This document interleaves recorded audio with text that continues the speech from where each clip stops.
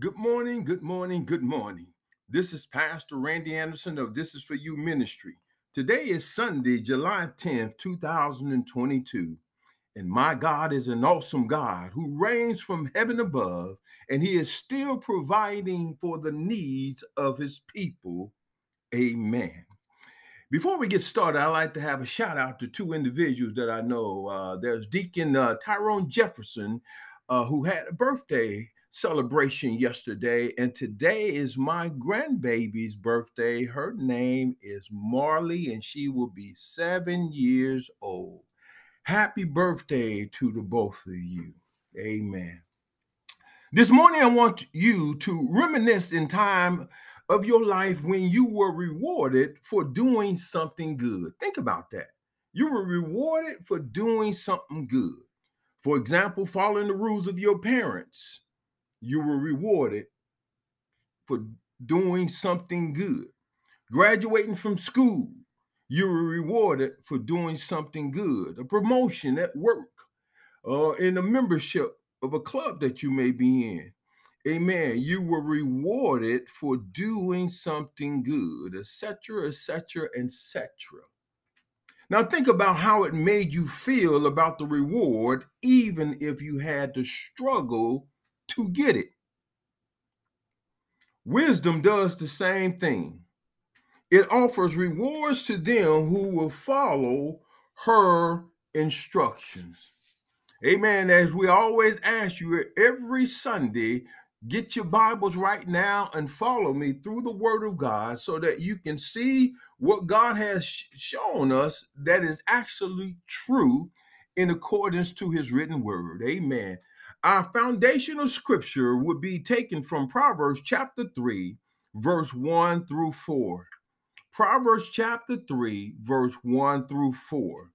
And the scripture reads, My son, forget not my law, but let thy heart keep my commandments. For length of days and long life and peace shall they add to thee. Let not mercy and truth forsake thee. Bind them about thy neck. Write them upon the tables of thy heart. So shalt thou find favor and good understanding in the sight of God and man. Amen. Let us pray. Fathers, in Jesus' name, we thank you for this another day, another opportunity to be able to speak to this, thy podcast people.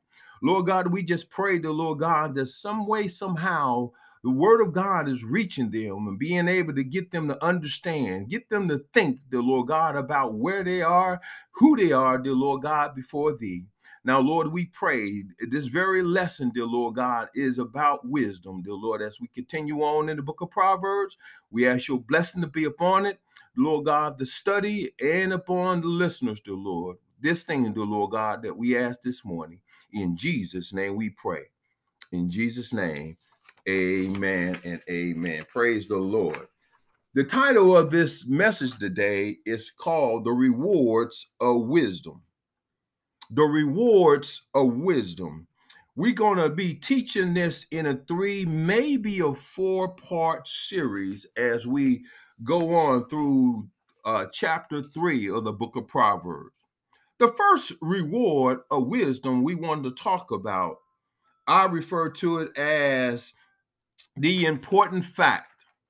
The important fact. It is found in Proverbs chapter 3, verse 1 and 2, where it read, My son, forget not my law, but let thy heart keep my commandments. For length of days and long life and peace shall they add to thee. Now let's think about this now. Solomon is writing through the wisdom of God, and is also, if we focus on it, it would also let us know that it is God who's actually speaking to us through this wisdom. He says, My son, don't ignore my instructions or my directions that I have shared with you for your life. Don't ignore it. Don't ignore it.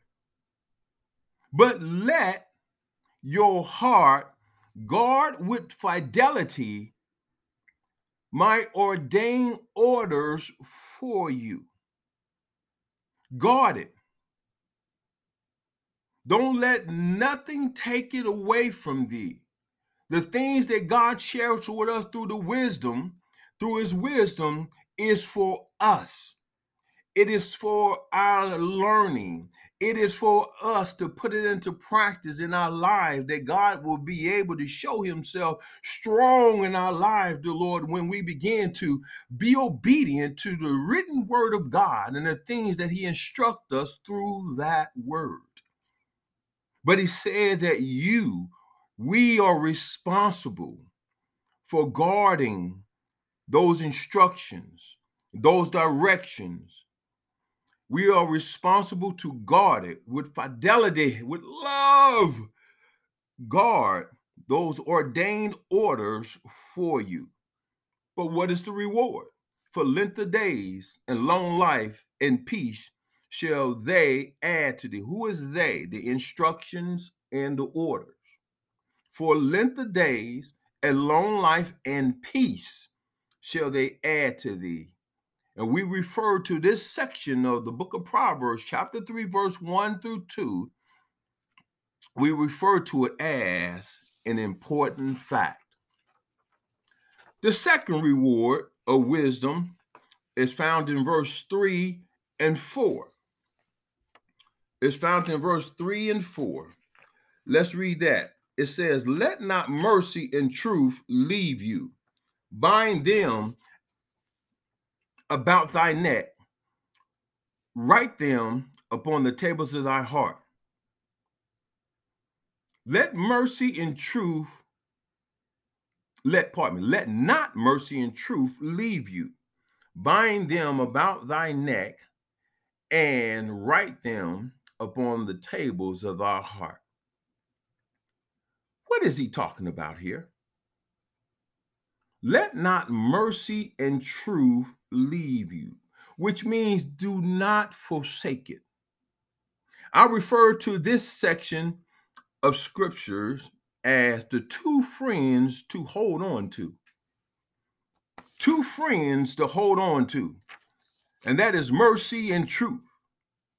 Mercy and truth should always be with you, no matter where you go in life, what you do in life. Mercy and truth shall be with you. Mercy and truth shall be with you. He says, bind them. Who is them? Mercy and truth. Bind them, tie them, get attached to them as a necklace around your neck. Record them, mercy and truth, upon the tables of our heart. When he says that, well, we realize we don't have a table within our heart, but he's referring to that he's referring to that in a language that compares to the table of stones where God had written the law that he had given to Moses to give to his people.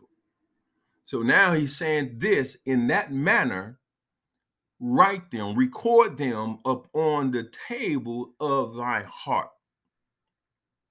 You might be saying, what is mercy? Mercy is kindness and favor. What is truth? The word truth here in the Hebrew word simply means sureness and reliability and stability. Mercy and truth you should always have with you. Let's look at the scripture to see what it states about mercy and truth. Psalms 24:10 says, all the paths of the Lord are mercy and truth unto such as keep his covenants and testimonies. Psalms 85:10 says, truth and mercy are met together. Righteousness and peace have kissed each other. What it means truth and mercy have met together, it means mercy and truth are acquainted with one another. Psalms 86:15, the Lord is plenteous in mercy and truth. Psalms 89:14, justice and judgment are the habitation of thy throne. Mercy and truth shall go before thy face. Proverbs 14:22, mercy and truth shall be to them that devise good. Proverbs 20:28, mercy and truth preserves the king, and his throne is upheld by mercy. Now, the question on the table is, do you have mercy and truth within you? Do you know what it looks like when it comes out? When it comes out, who benefits from it? Amen. Do you know what it looks like when it comes out? Do you know if you have it? When it comes out, who benefits from you having mercy and truth? Amen. In order to get the answer to that, we need to be able to look at the story of the Good Samaritan. The story of the Good Samaritan is found in Luke chapter 10, verse 30 to 37. The story of the Good Samaritan, Jesus tells the story to his audience who imposed a question to him, who is my neighbor? He tells the story about a man that is going his way, minding his business. Then suddenly he is attacked by thieves who robbed and beat him, leaving him half dead. A priest and a Levite came to where he was and looked upon him, turned away, and went across the street. A certain Samaritan was going about his business, saw the man, and love went into action. Jesus now asked the man who asked him, who is my neighbor? He said, which of these three was neighbor to him that fell among the thieves? He answered, he that shows mercy on him. What? He that shows mercy on him. Well, in this story, what was mercy? What was mercy in this story? What did he recognize that he can be able to call it mercy? What was it? Amen. What was it? Now, the Lord wants to put something on your mind about mercy. First of all, there's a thing that we say in the church. The best thing I can do for a person is pray for them. Yes, that may be, but the effective thing that we should do for them is to love them and show them mercy. See, you praying for them doesn't give them any hope to some degree. What gives them hope is when you, by the love of God in your heart, go to them in some way, some fashion, as the Holy Spirit will lead you, and show them love and show them mercy. We need to stop hiding behind prayer as the least thing that we are willing to do and let God use us to answer that prayer. Look at the Samaritan. Look at the Samaritan. He could have came by and probably the priest already said, hey, you know what? I'm praying for you. Don't worry about it. God got you. And gone about his business. But what was the effect that Jesus wanted us to know about as he was answering the question, who is my neighbor?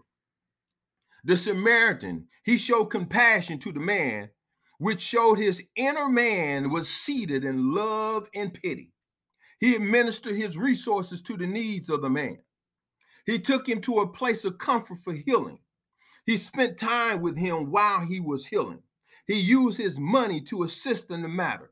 He didn't want the man to feel ignored by him, so he left him in trusted hands to continue in the healing process. This is a vivid picture of what love and mercy looks like in action and not only in words spoken. This is what it looks like. This is what it looks like. After the man had answered correctly to Jesus' question to him, he said, now go and do thou likewise, which brings us to the reward in Proverbs. When mercy and truth are in action from us, then verse 4 says, so shall thou find favor and good understanding in the sight of God and man. See what it says? So shall thou find favor and good understanding in the sight of God and man. what we do is seen by God, but it is also seen by man. When we do what God will have us to do, when we love them, when we pray for them, when we go out of our way, we got to get away from this thing. Well, I'll see them on Sunday. No, why should they suffer that long? Go to them when you know it needs to be done. James put it this way. James says, when we know that a brother has a need, and we shut up our bowels of compassion toward that brother, then James asks you and I the question, then how dwells the love of God in you? You say you got it. You say, I got the love of God is in me. The Holy Ghost dwells in me, so the love of God's there. But yet you won't go and show forth love and mercy and truth to a brother or a sister who has need, who has need. And we know what God wants us to do. The greatest commandment of all, as we know that is written, that we should love the Lord thy God with all our heart, with all our mind, with all our soul, and to love our neighbor as ourselves. Amen. Fathers, in Jesus' name, we thank you, dear Lord God, for these 4 verses, which were impact with a lot of information. Lord God, we realize, dear Lord God, that when it comes to mercy, dear Lord God, at some point we don't know what it is. We look at the definition of being favorable. Amen. Being favorable, being kindness toward another individual. But the story of the Good Samaritan kind of broke down what it is to be favorable and the kindness and how it needs to be exhibited. We pray in the name of Jesus that, Lord God, that you will be able to bless our minds in understanding what you are requiring of us. Is not to be an individual that's all about talk, but it's about action, dear Lord God, that be able to demonstrate the love of God that's in our heart to humanity, to mankind, to those that we encounter. Have your way, dear Lord God, with your people this day. Have your way. In Jesus' name, we pray and say, Amen. May the Lord bless you throughout the remaining time of this day.